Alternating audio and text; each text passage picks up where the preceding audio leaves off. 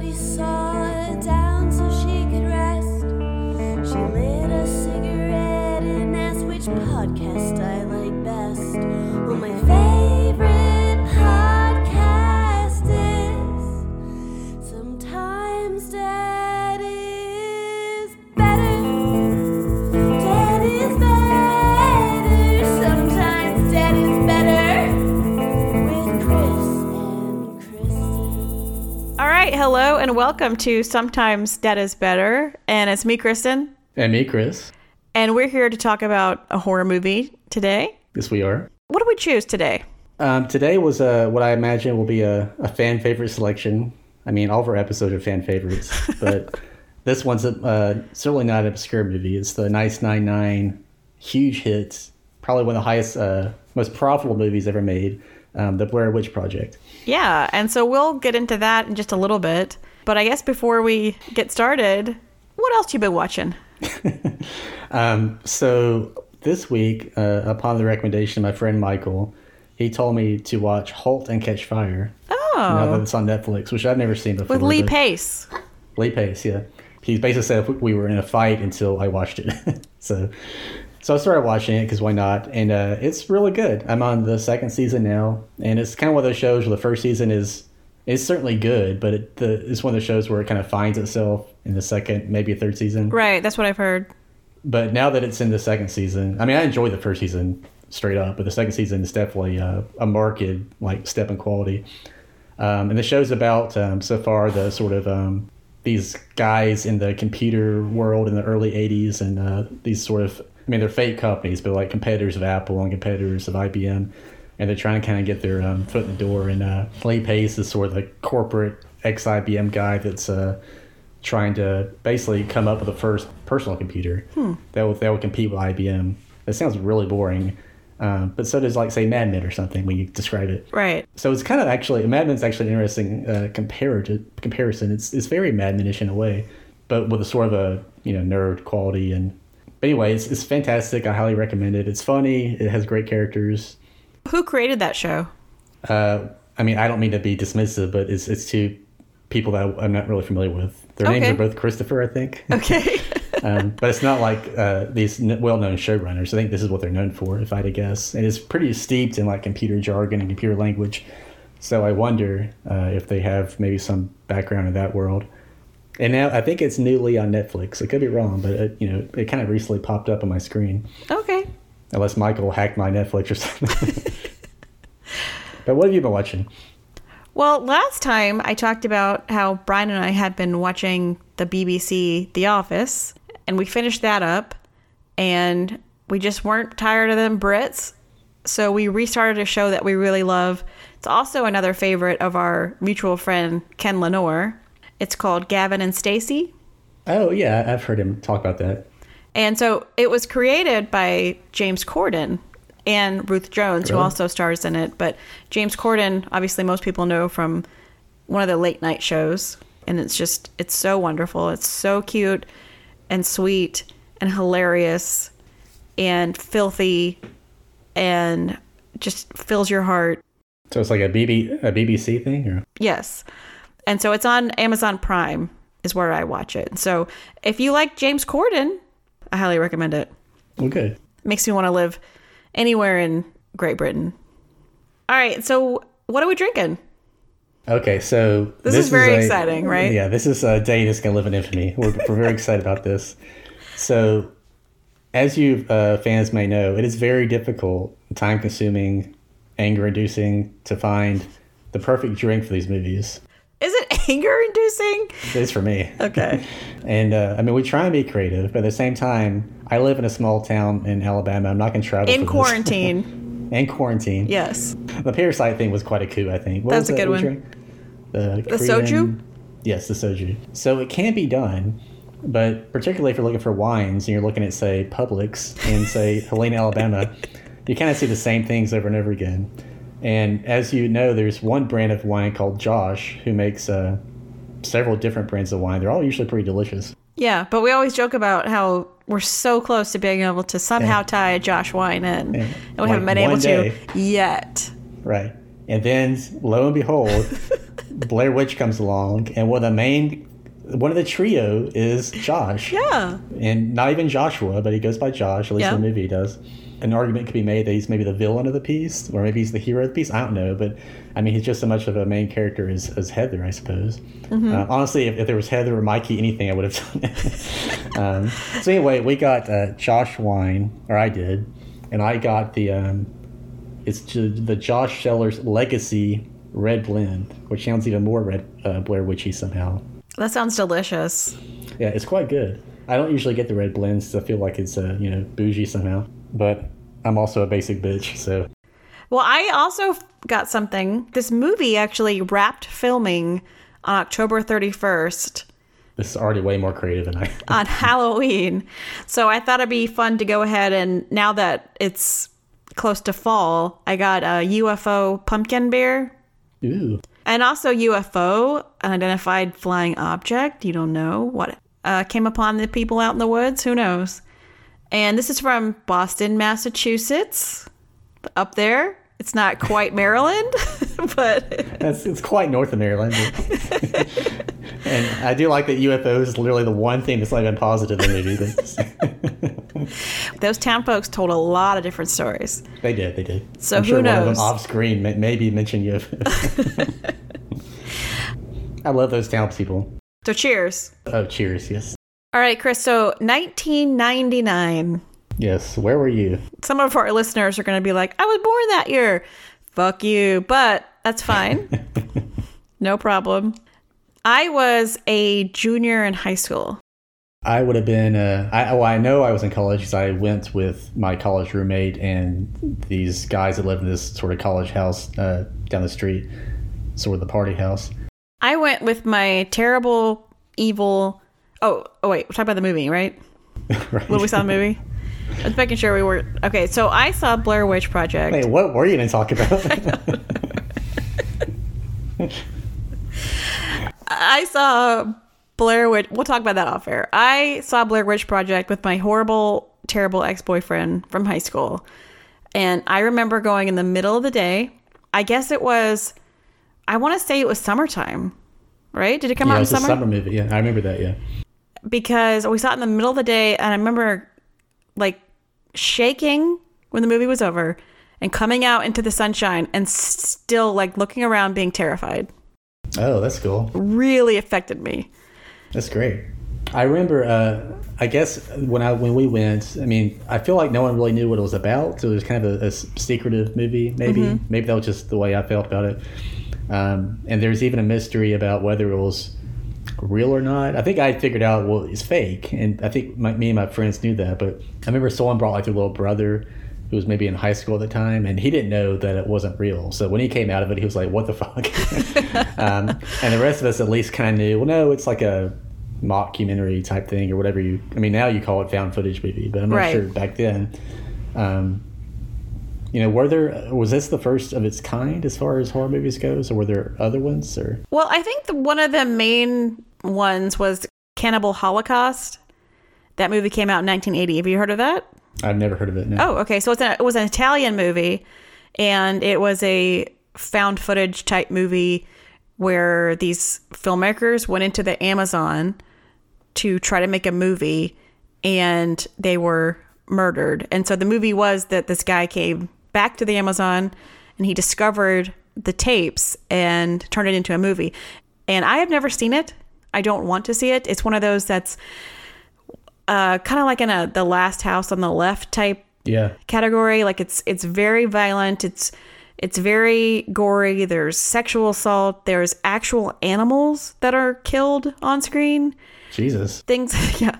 So, but before they knew that this was not a real movie, the director was actually tried by the Italian government for murder because they weren't sure if it was an actual movie or if it actually happened, which is pretty fascinating. Yeah.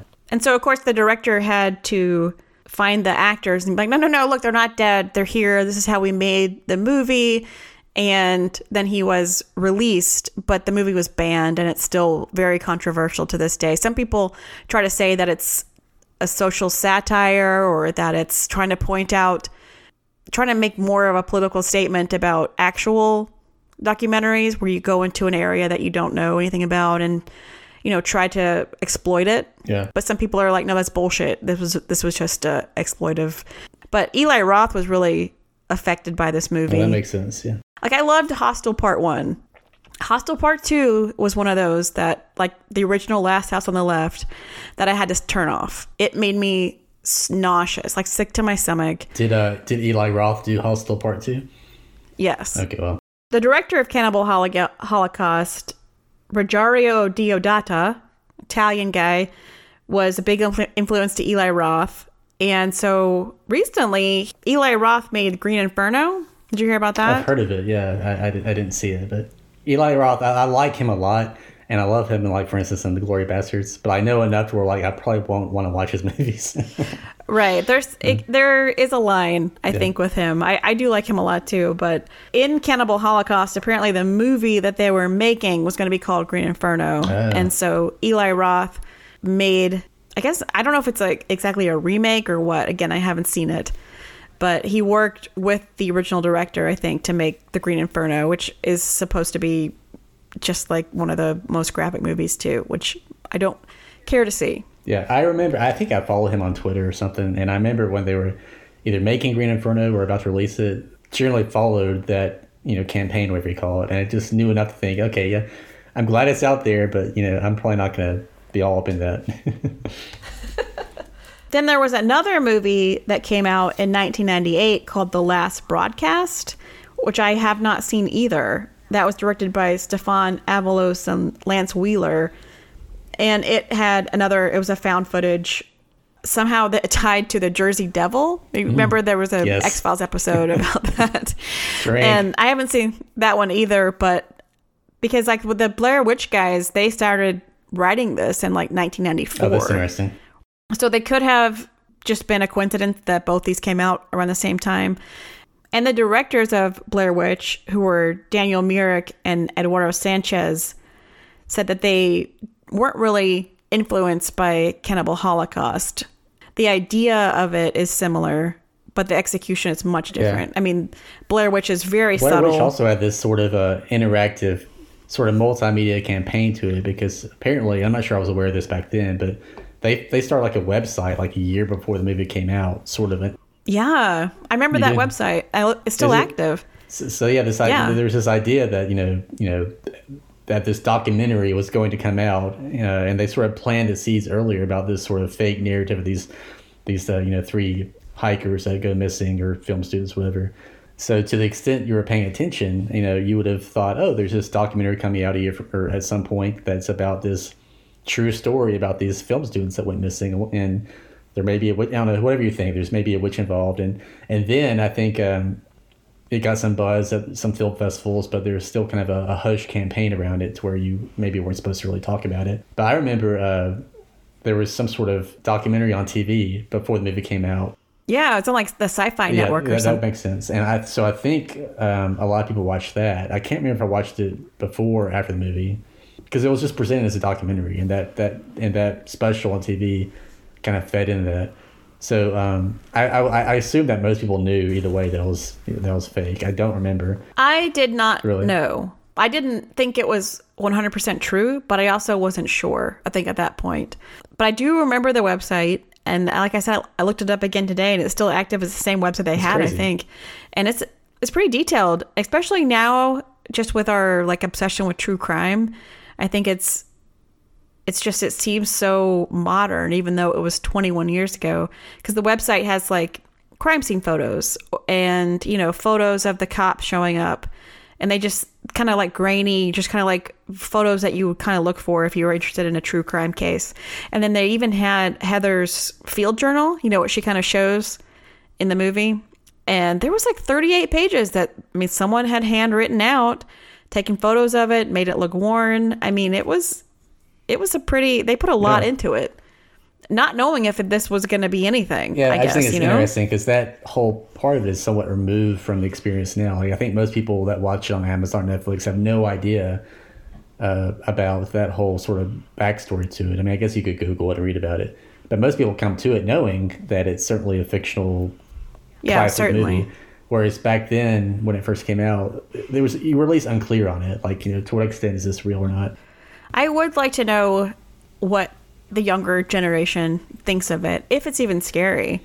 Like, to me, it's still terrifying. Individual scares. A lot of it, some of it is diminished because A, having seen it before, and B, knowing there's so much out there about what really happened, like behind the scenes of it all.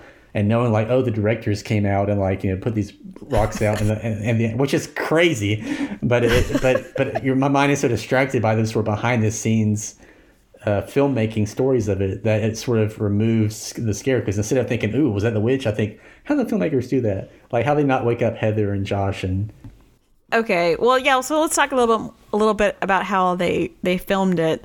So Daniel Myrick and Eduardo Sanchez were co-directors. They're also the writers. But they didn't really have a script. They had a 35-page outline, ideas for what this movie was going to be, and then they auditioned actors to improvise. Which is fascinating. I don't know why it's not talked about more.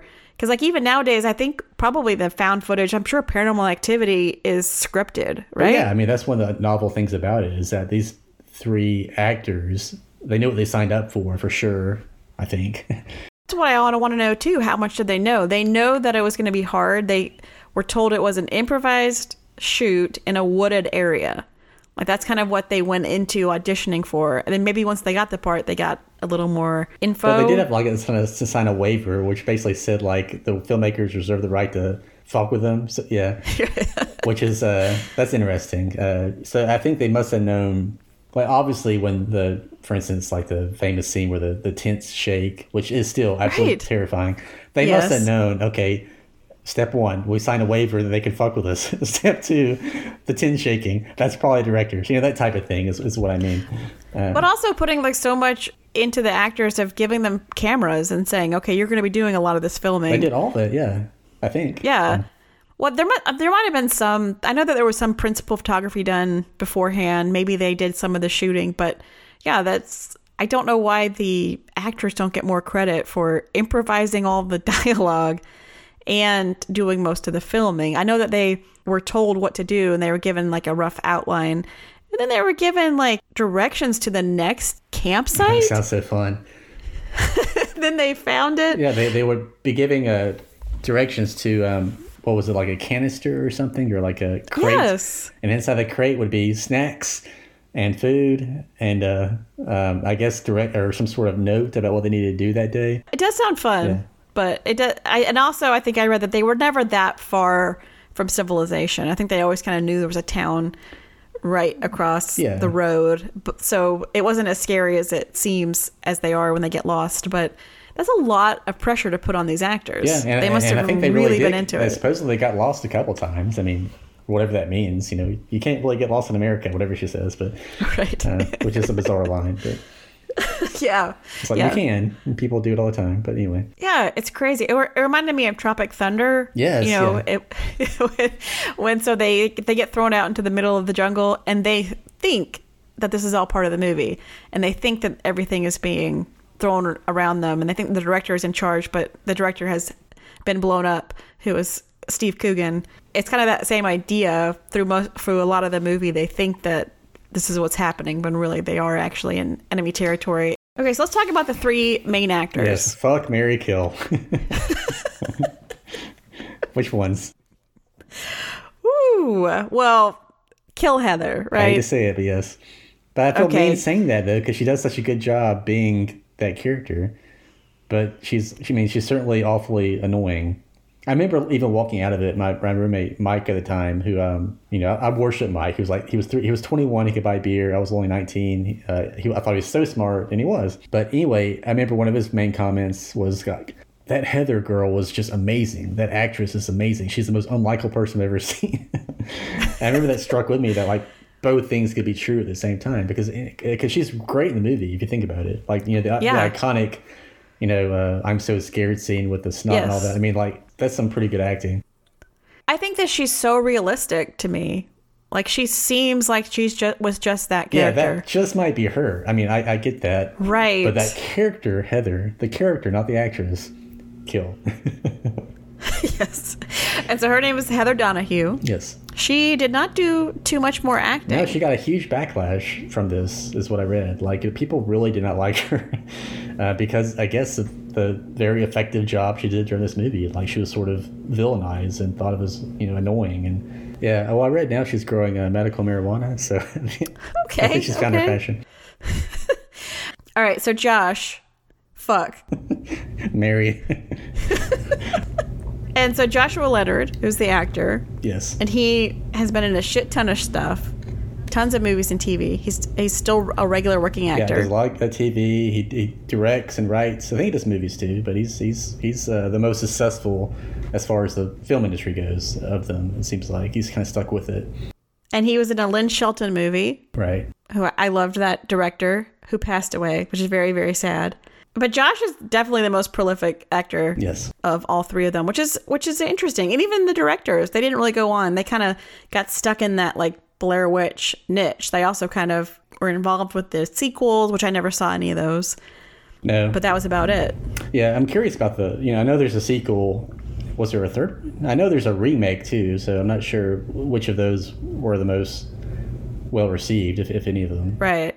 But I have to say, I would like to marry Mikey, who is Michael Williams, the actor. I thought he was so cute in the movie, even though he threw the map away. Yeah. What a I dummy. just think we would get in a huge fight. And it just, look at it. He's very, he gets angry. So does Josh for that matter. But, when he kicked the map in River, I feel like it's symbolic of his whole character.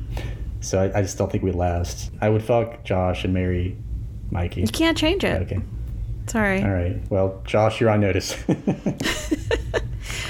Well, yeah, so like we said, the actors kind of auditioned for this strange role. Right. And then the people that got it, they filmed most of it in Maryland, in the town of Burkittsville. Is that right? It was a real town. Yeah. Because I read that the sign got stolen and people were Right. And they ended up filming at a real historic house called the Griggs House, which is a 200-year-old building. That's where they ended up. We can say that there was a couple found footage before this, but this really kicked things off. And this led to a whole array of different types of found footage movie. There was obviously the Paranormal Activity and the 17 movies that there's been of those. There was REC. REC. Did you ever see those? There was a Mexican one. No. And an American one. No. They're really good. Oh, you mean record? Yes. Okay. Well, is it called record? Or is it called REC? It's REC. But that stands for record. Yeah. I think you say REC, Okay. though, don't you think? All right. If you're looking at your VCR, would you say press REC? You say press record. You're right. It's called Record. Thank you. Cloverfield, which people forget, is a found footage movie. Right. Yeah. That's true. J.J. Abrams, too. Yeah, which I still love. Chronicle. Yes. Well, another one that people don't think about is End of Watch. Remember that? I love that movie. I do, too. And so it had a budget of $60,000. That's hilarious. Isn't that That's cute? like the first movie I could think of. I could have financed that. Yeah, that's true. It's kind of funny. And then its opening weekend, it made $1.5 million. Its gross in the USA was $140 million. That's insane. And its worldwide is $248.5 million. It was the number one independent movie for gross sales until My Big Fat Greek Wedding came along.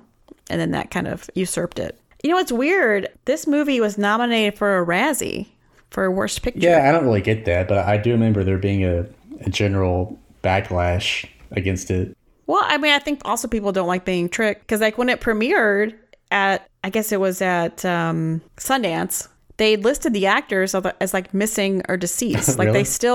They were keeping up with this charade. Oh. And Heather Donahue's mom even got condolence cards, sorry about your loss. Because obviously the real names of the people were the real names of the actors. I thought you were going to say that Heather Donahue's mom thought she was dead. Oh, God. So they didn't go that far. Yeah, I guess, and this kind of had I can see the backlash though, because it had two things going against it. One, the sort of authenticity of it. Once people found out, that's not real, that sort of trickery, like you said. And two, it being billed as this scariest movie of all time, which was kind of part of the campaign at the time. And then ultimately that's kind of hard to live up to. You did definitely had quite a lot of seeds for a potential backlash. Yeah, already. and one of their taglines was, "The scariest story of all is a true story." Yeah. And that was all bullshit. Even the Blair Witch and all that story was made up. It wasn't like they took an original urban myth like the Jersey Devil or whatever and made a story. They made up everything. So if you fell for it, I could see how you would feel dumb. Yeah. I don't know why the Razzies would get involved. I guess the Razzies are just sort of terrible. I mean, those probably shouldn't exist. Now, like in my older age, I've just kind of like come to the point where I don't want to hear what you don't like. Yeah. There's a lot of podcasts that are, I hate this particular thing. Let's talk about it and talk about why it's terrible. So I don't want to listen to that. Yeah. I don't want negativity.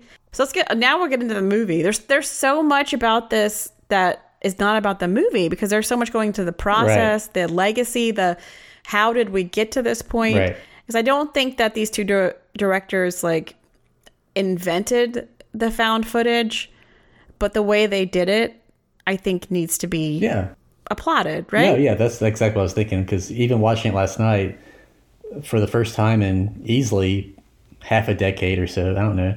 I was reminded again of how sort of creative it is, and if nothing else, what a great conceit, and they managed to execute it really well too. Like so many things could have gone wrong, and I guess they probably did. I don't know. I did read that it was heavily kind of created in the editing process. Okay. Well, I was wondering how many other crew members were around. I wanted more information about that, and also how long did they shoot? Like 8 days. 8 days. Okay. Yeah, not long at all. Okay. And there were a few, like there were some crew members like carrying like their tents, a few things like that. Because really, if you notice, like it's like where's their tent? It just magically appears when they get there. So they kind of said, okay, we're not gonna make them carry their fucking tent around. But other than that, it was they're all kind of off. I don't think even the actors quite knew who was out there. I mean, presumably the directors, a key grip maybe. Whoever's carrying the tent, and then like it was like even some hangers on, like the people making the noises were like the director's friends.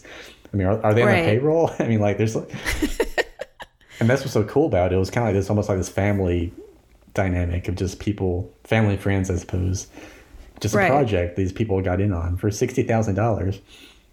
Yeah. And the funny thing is, when I heard that number or read it last night, I thought, really, they spent $60,000 on this? Well, what was the budget for? Do you remember what the budget was for Texas Chainsaw? It was like $700,000. Yeah. Okay. So and that was back in 1974. Yeah. So that you're introduced to Heather and Josh, who are, I guess, at least friends, and I guess or maybe students together. And then you meet Mikey, who's the one they don't actually know him. Maybe Josh knows him, but Heather's never met him before. And he's going to be the sound guy. Yeah, and he has the DAT. That's what they keep calling it, right? Yeah, what does DAT stand for? They have to get the DAT back. I don't know, but that's I think the sound system. We'll never know. CP16 camera and a HI8 video camera. I don't know what any of that means, but I'm sure it's super dated nowadays. But that's what they were given.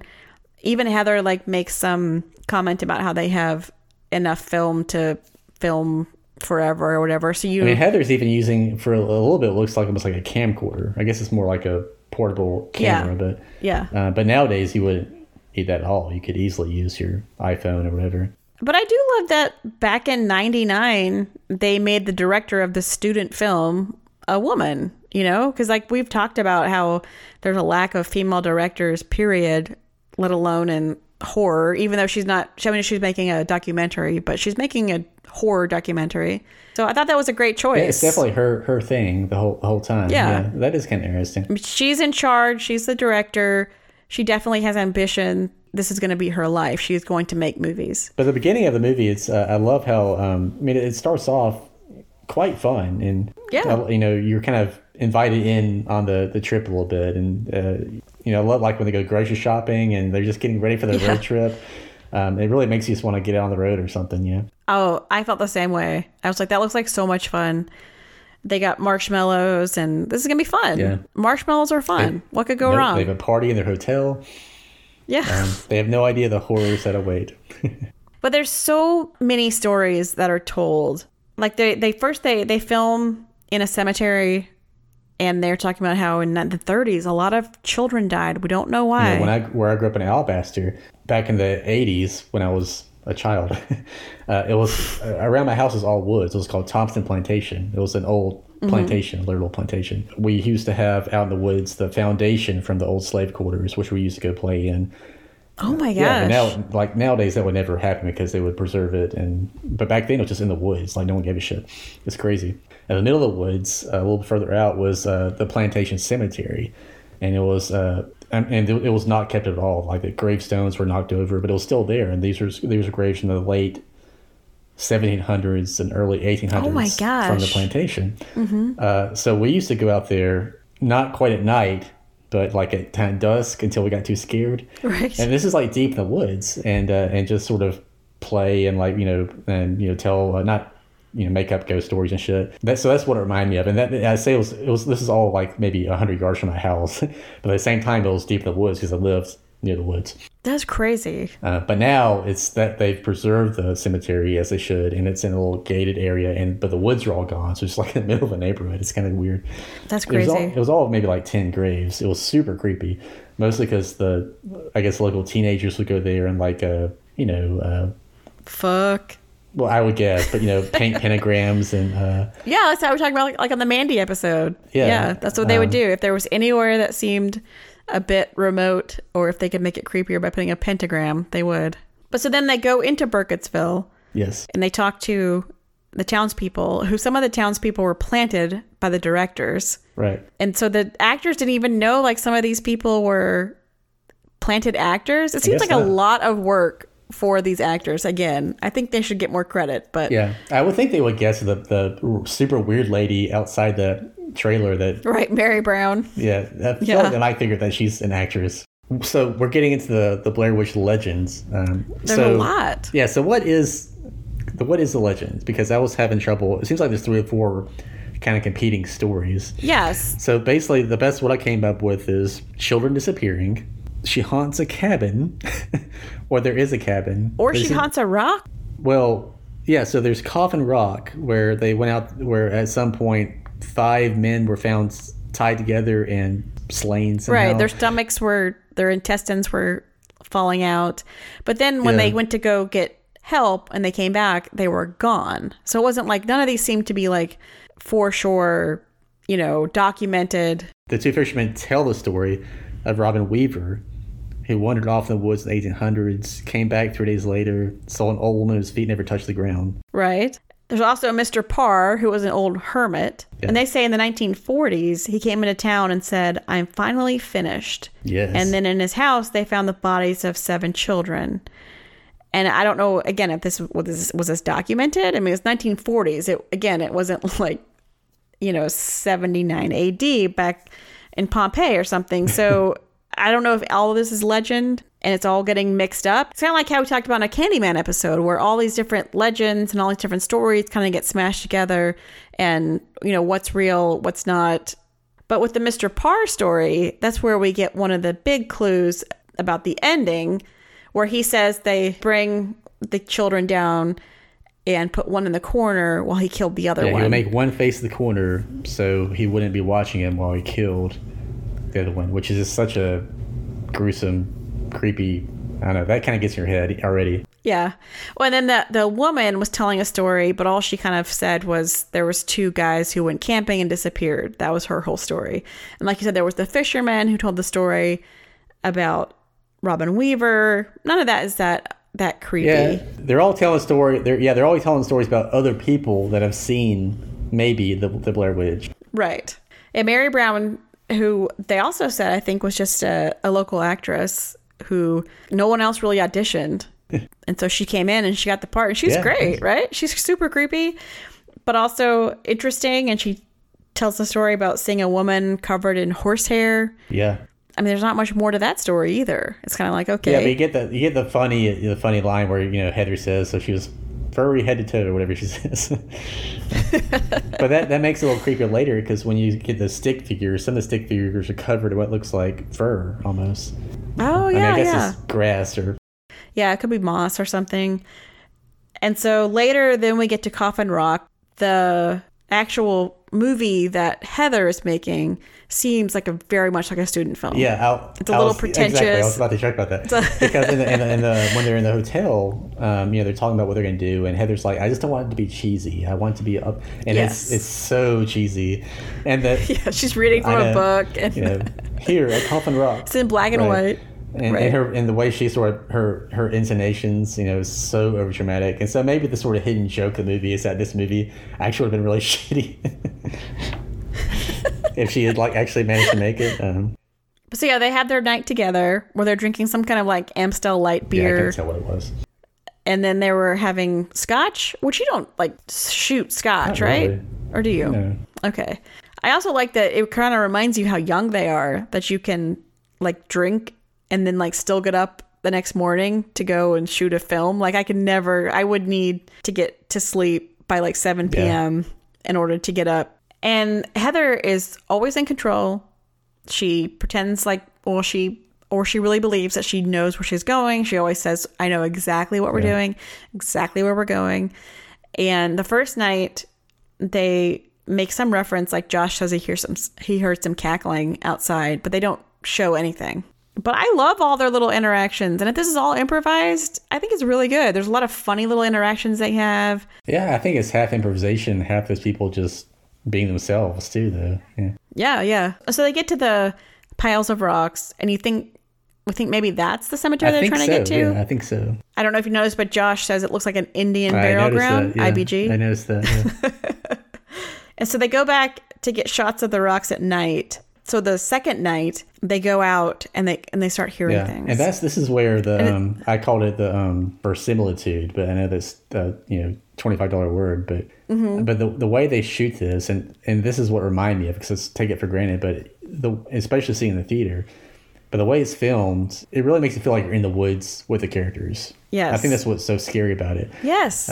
Because when they're just walking around at night and they're filming the rocks, and it's just so immersive for some reason. And I think it has to do with the sort of just the handheld camera and the lack of music, the lack of sound effects, or much less visual effects. It really feels like we're there with them. Yeah, that's how I felt. I wonder, you can't just watch this movie and expect it to entertain you. You really have to put yourself into it. And if you do that, then it's going to scare the shit out of you. Because like you said, there's no music. When you're listening with them, and you are trying to hear what they hear. Everyone's been out somewhere dark, and you hear every little sound, and it's so scary. Those scenes, they give me a visceral reaction, and they make my stomach hurt. I start to get really nervous, and they still do that to me. That's why I was saying, I really think this is one of my favorite movies, because it still affects me. Well, it's definitely one of the most identifiable horror movies. I mean, if that makes sense. I mean, it may be on some levels a little bit hard to identify with, say, The Exorcist. Right. But this movie, anybody which is probably can, a good thing.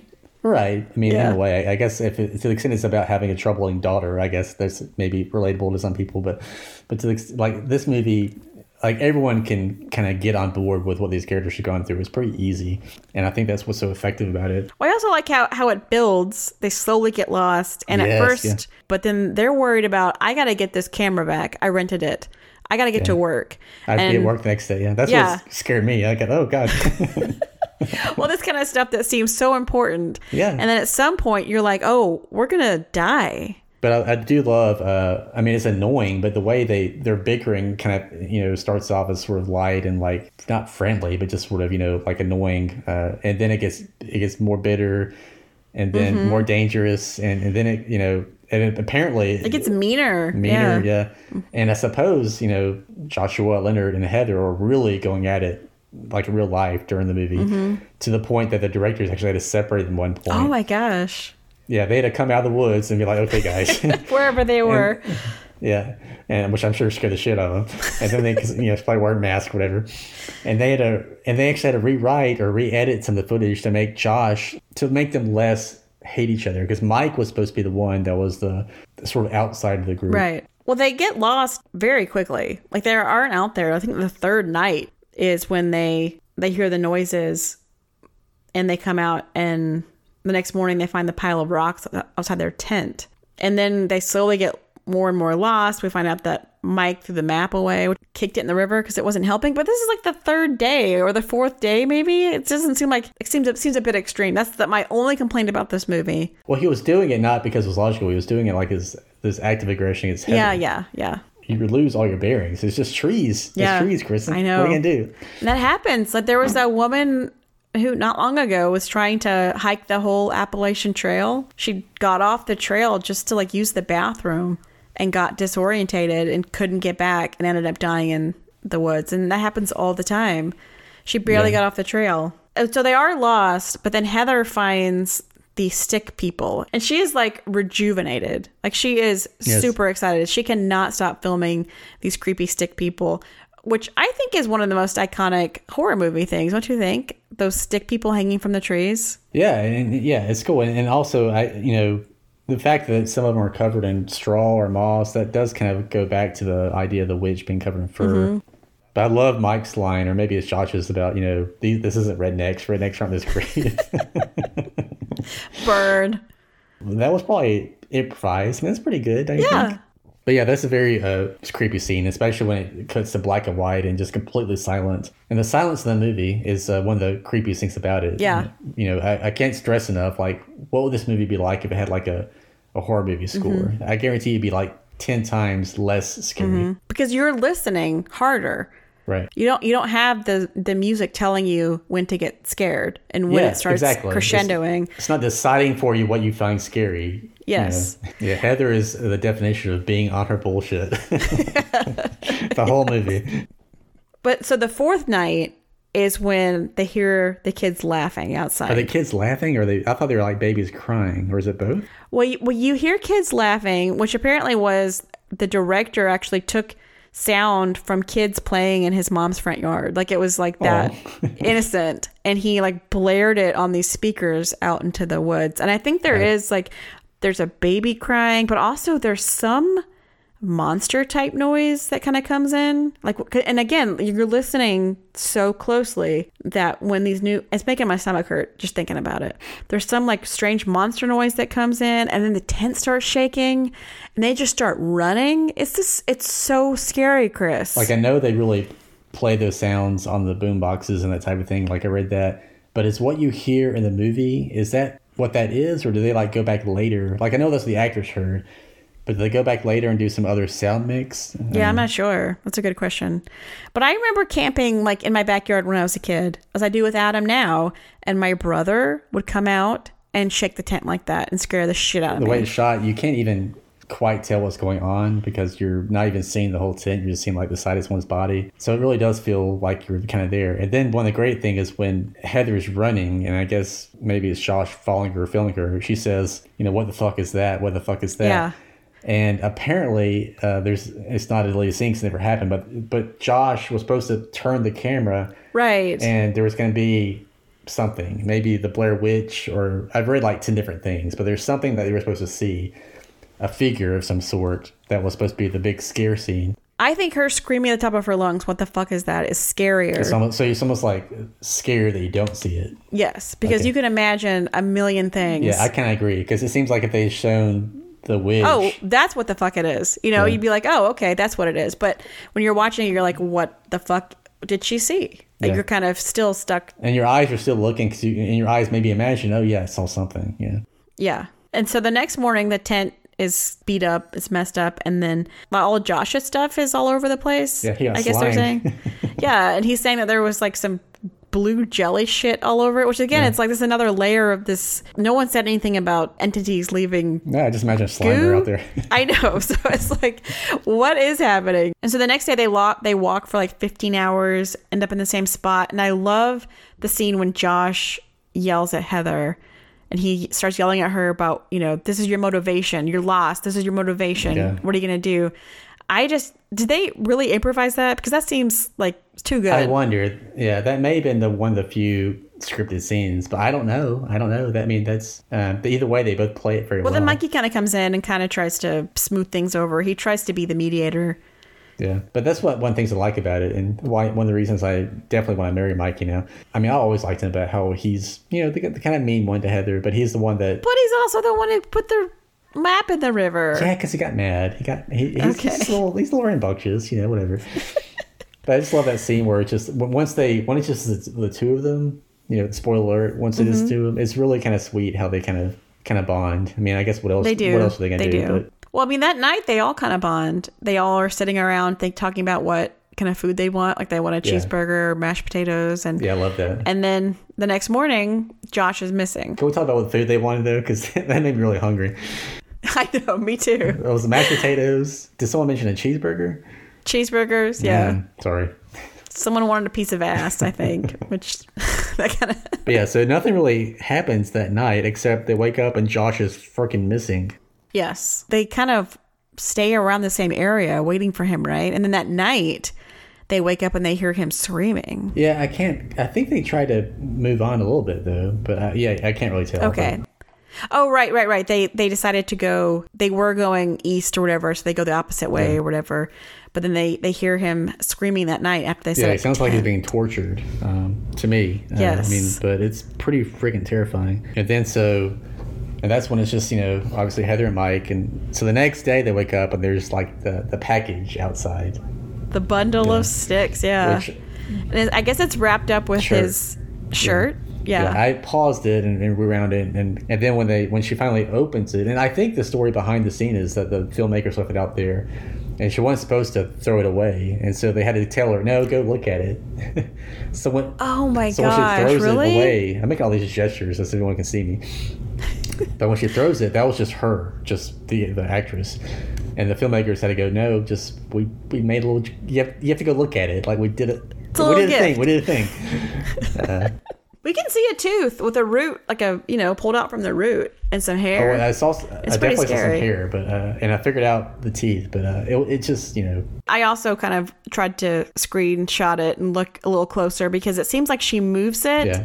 And it seems like there's maybe like a piece of brain or something well, I definitely too. screenshotted it, and I couldn't make heads or tails of it other than to see the hair and what looked like a tooth, but not quite knowing what it is makes it even. It's reminiscent of a Washington Irving short story. It's called The Devil and Tom Walker. I actually read it today. Tom Walker makes a deal with the devil in this story, and then his wife also tries to go and make a deal, but it doesn't go well, and he later finds her apron wrapped up, and when he opens it up, he finds her like liver and heart. And so I don't know if that was if they knew that reference or if it was something they made up. And then later Tom Walker ends up making a lot of money, but then things don't go so well. He lives a miserly life, and then he's whisked away by the devil on a horse. But anyway, that's cool. They camp again that night, and then that's one of the most famous scenes is when Heather has the camera on herself, and she's wearing the beanie cap, and she's crying, and the snotting, and she talks to the camera, and she says that they're hungry and cold and hunted. Yeah, and I was thinking that could be the title of the episode, if you like. Me too. Oh my God, we're so good. Got this podcast down. And that's one of the most iconic scenes. Iconic in all caps is what I put down. Yes. And again, super well acted. Was that scripted, do you think? I mean, it seems like it'd be odd for her just to turn the camera on herself and improvise. I know. I really want all the details. Yeah, if I had to guess, that was one of the scripted scenes. So we have the finale. So they wake up again. This is the same night, I suppose. So she's just had her breakdown upside. I'm sure Mike's like, what's she doing? But they go back to bed. They wake up. This time they hear Josh. He's not being tortured. He's actually like actively calling for help, which is different. I mean, it seems like he's saying please and someone help. Yeah. Well, at some point he starts yelling Mike and Heather. He's yelling their names. So I wonder if is it actually him ever, or is it always the witch? Oh, I just assumed it was the witch. Yeah, me too. Because at some point when they get into the house, it's upstairs, it's downstairs. They can't quite tell where it's coming from, the sound. Mike is kind of leading the way. Heather's trying to catch up with him. Yeah, it's interesting that Mike is taking the lead. They find the house. They find this house, the biggest fuck no in the history of... absolutely not in history.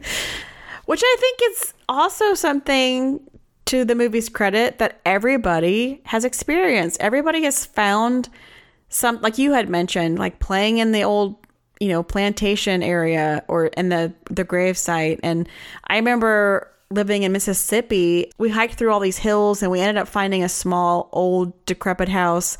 And inside, it had been like, I think it was definitely used for like a haunted house for Halloween. But when you find it like in the middle of July, it's pretty freaky. There was like baby doll heads hanging up and things like that. So I think everybody has had that experience of finding something. I think I remember in the theater, it's one of the kind of coolest, scariest moments ever, because I just remember this big sigh roll through the audience, just like, oh no, like, yeah, not even like people were scared, just like they couldn't even deal with it, Right. It kind of reminds me a little bit of like the end of The Silence of the Lambs, when she goes in the basement. It's like, don't do that. Yeah, like absolutely not. But I guess this is supposed to be Mr. Parr's house, right? That's the idea. Yes. The guy that's killed the kids. Yes. So they go inside, and I think it's fascinating that Mike is kind of leading now, like you said. Right. He has sort of the agency, and Heather is slightly kind of over it, Yeah. Well, she's the one that found the teeth and blood and hair, and she didn't tell Mike. Right. Okay, that makes sense. And I forgot about the handprints on the walls. Yes. God damn it. And I love how they go through the house. I mean, they go to the downstairs, they go upstairs, and then they end up going downstairs. They're running around. Which makes it scary. And it cuts from Mike's camera to whatever camera Heather has. So you're seeing both the perspectives. And that scene where they turn towards each other. Oh, my God. So I don't know why that freaks me out. But I guess you can see the whole context of just how alone they are and how dark it is. Oh, God. I'm getting shivers just thinking about it. So then they run downstairs, and Heather's camera has the last... Well, we see Mike's camera, and then it gets knocked down. And then we see Heather's camera come down and get the last shot of Mike standing in the corner. Yeah. And then the last shot of Heather's camera falling down. And Heather, by the way, is screaming at the top of her lungs. Yeah, and it's weird because her audio is slightly removed from the camera. It's weird. It makes it creepier somehow. I will say, like, I have no hair in my head, so I don't know that this happened. But last night when I watched it as an adult, the scene of Mikey in the corner, just with his back, my hair on the back of my head stood up. Like I got. And you have no hair. I know, something happened back there. That's crazy. I guess my neck spooky. hair. Right. Yeah, it was that. I just forgot how effective that scene is. It's just so unexpected. It still scares me so much, and I think it's great. That ending scene is also kind of a reference to the movie Don't Look Now. Did you ever see that movie with Donald Sutherland? We should do that movie someday. That's kind of a famous one. And that's kind of the ending shot that happens. There's someone facing a corner of a stone wall like that, which I wonder if they were trying to reference that. I love a Skarsgård. I love a Sutherland. But I guess the idea is that while Mikey has his back turned, Heather's being murdered and vice versa. Yeah. Oh, it's so creepy. But is it the Blair Witch? Is it that guy? Right. Is it just all those stories that kind of come together? Have you ever seen the, and I have not, but have you seen the deleted scenes or the alternate scenes from the ending? I don't think so, but I read about them. Yeah. So one was supposed to be he's hanging. Right. They're supposed to be, I guess, much more graphic. Yeah, there's one where he's hanging from the noose. There's one where he's actually like levitating. All of it sounds simultaneously cool, but at the same time, I'm glad they did none of that, because the way it ends is like... So do we want to talk about some of the other theories about what's actually happening in this story, or do you care? Like what? Well, so there's one major theory that like there's no supernatural thing happening at all. That it's actually, Josh, like you said, there's this backstory that Josh and Heather used to date. Although maybe it's not quite acknowledged as much in the final movie. Mm-hmm. But this whole movie is basically Josh luring Heather into the woods to kill her. Oh my gosh, I hadn't heard that. Yeah, this was apparently a big Reddit theory. So if you can watch it a certain way and read it as almost like this sort of, I mean, it's not quite like a catfish, that makes no sense, but this basically this ruse to trick Heather into the woods, and Mikey's just sort of in on it. Mikey's like Josh's friend, and it's basically a snuff film. They kill Heather. And all the supernatural shit is just sort of planted or suggested by Josh. Wow. And that's terrifying. Although some of it doesn't really make sense because Josh is also hearing these noises. But if you think about, well, they could have put boom boxes out there, whatever, that type of thing. Yeah. So that's one major theory. Most of the theories just have to do with like it not being supernatural at all. The other theories are the two fishermen are the ones basically pranking him. And in fact, there was actually, the filmmakers actually considered that at one point. as that being the big reveal, that it was actually two fishermen just kind of hoaxing the whole time, but then they decided that sounded too much like Scooby-Doo. It was the fisherman all along. Well, Exactly. the older one does say, like, those kids will never learn, right? Yeah. So I wonder if they put that back in there as like an acknowledgement of kind of what they were thinking. How do you think it holds up as in the found footage type movies? Like, where would you rank it, I guess? I can put it as the number one, maybe because of just the originality of it. I mean, I love Paranormal Activity, but something in Blair Witch is way more. Well, Paranormal Activity is pretty primal because you have that idea of like, you know, waking up alone in your bed and maybe there's a shadow, whatever it is, you know. Yeah. So that's quite effective, but it's still to me not as effective and as primal and as kind of universal as Blair Witch to me. And then, you know, in the top 10 in horror movies generally, probably. I mean, just for the amount of creativity and the sort of pluck with these people to kind of get this done with not very much money in the middle of freaking woods. Yeah. With new actors, all improvised, no special effects. People hand making twigs, you know. Yeah, they had no clue what was going to happen, you know. So I also applaud that. They didn't know that this was going to take off the way it did. Do we have any other final thoughts about Blair Witch? Or Is it bad that it makes me want to go camping? Is that weird? well, it makes me want to go on a trip, Like a road adventure. trip? Like you want to stop and get snacks for the road. I get that. Yeah, that was the most exciting part.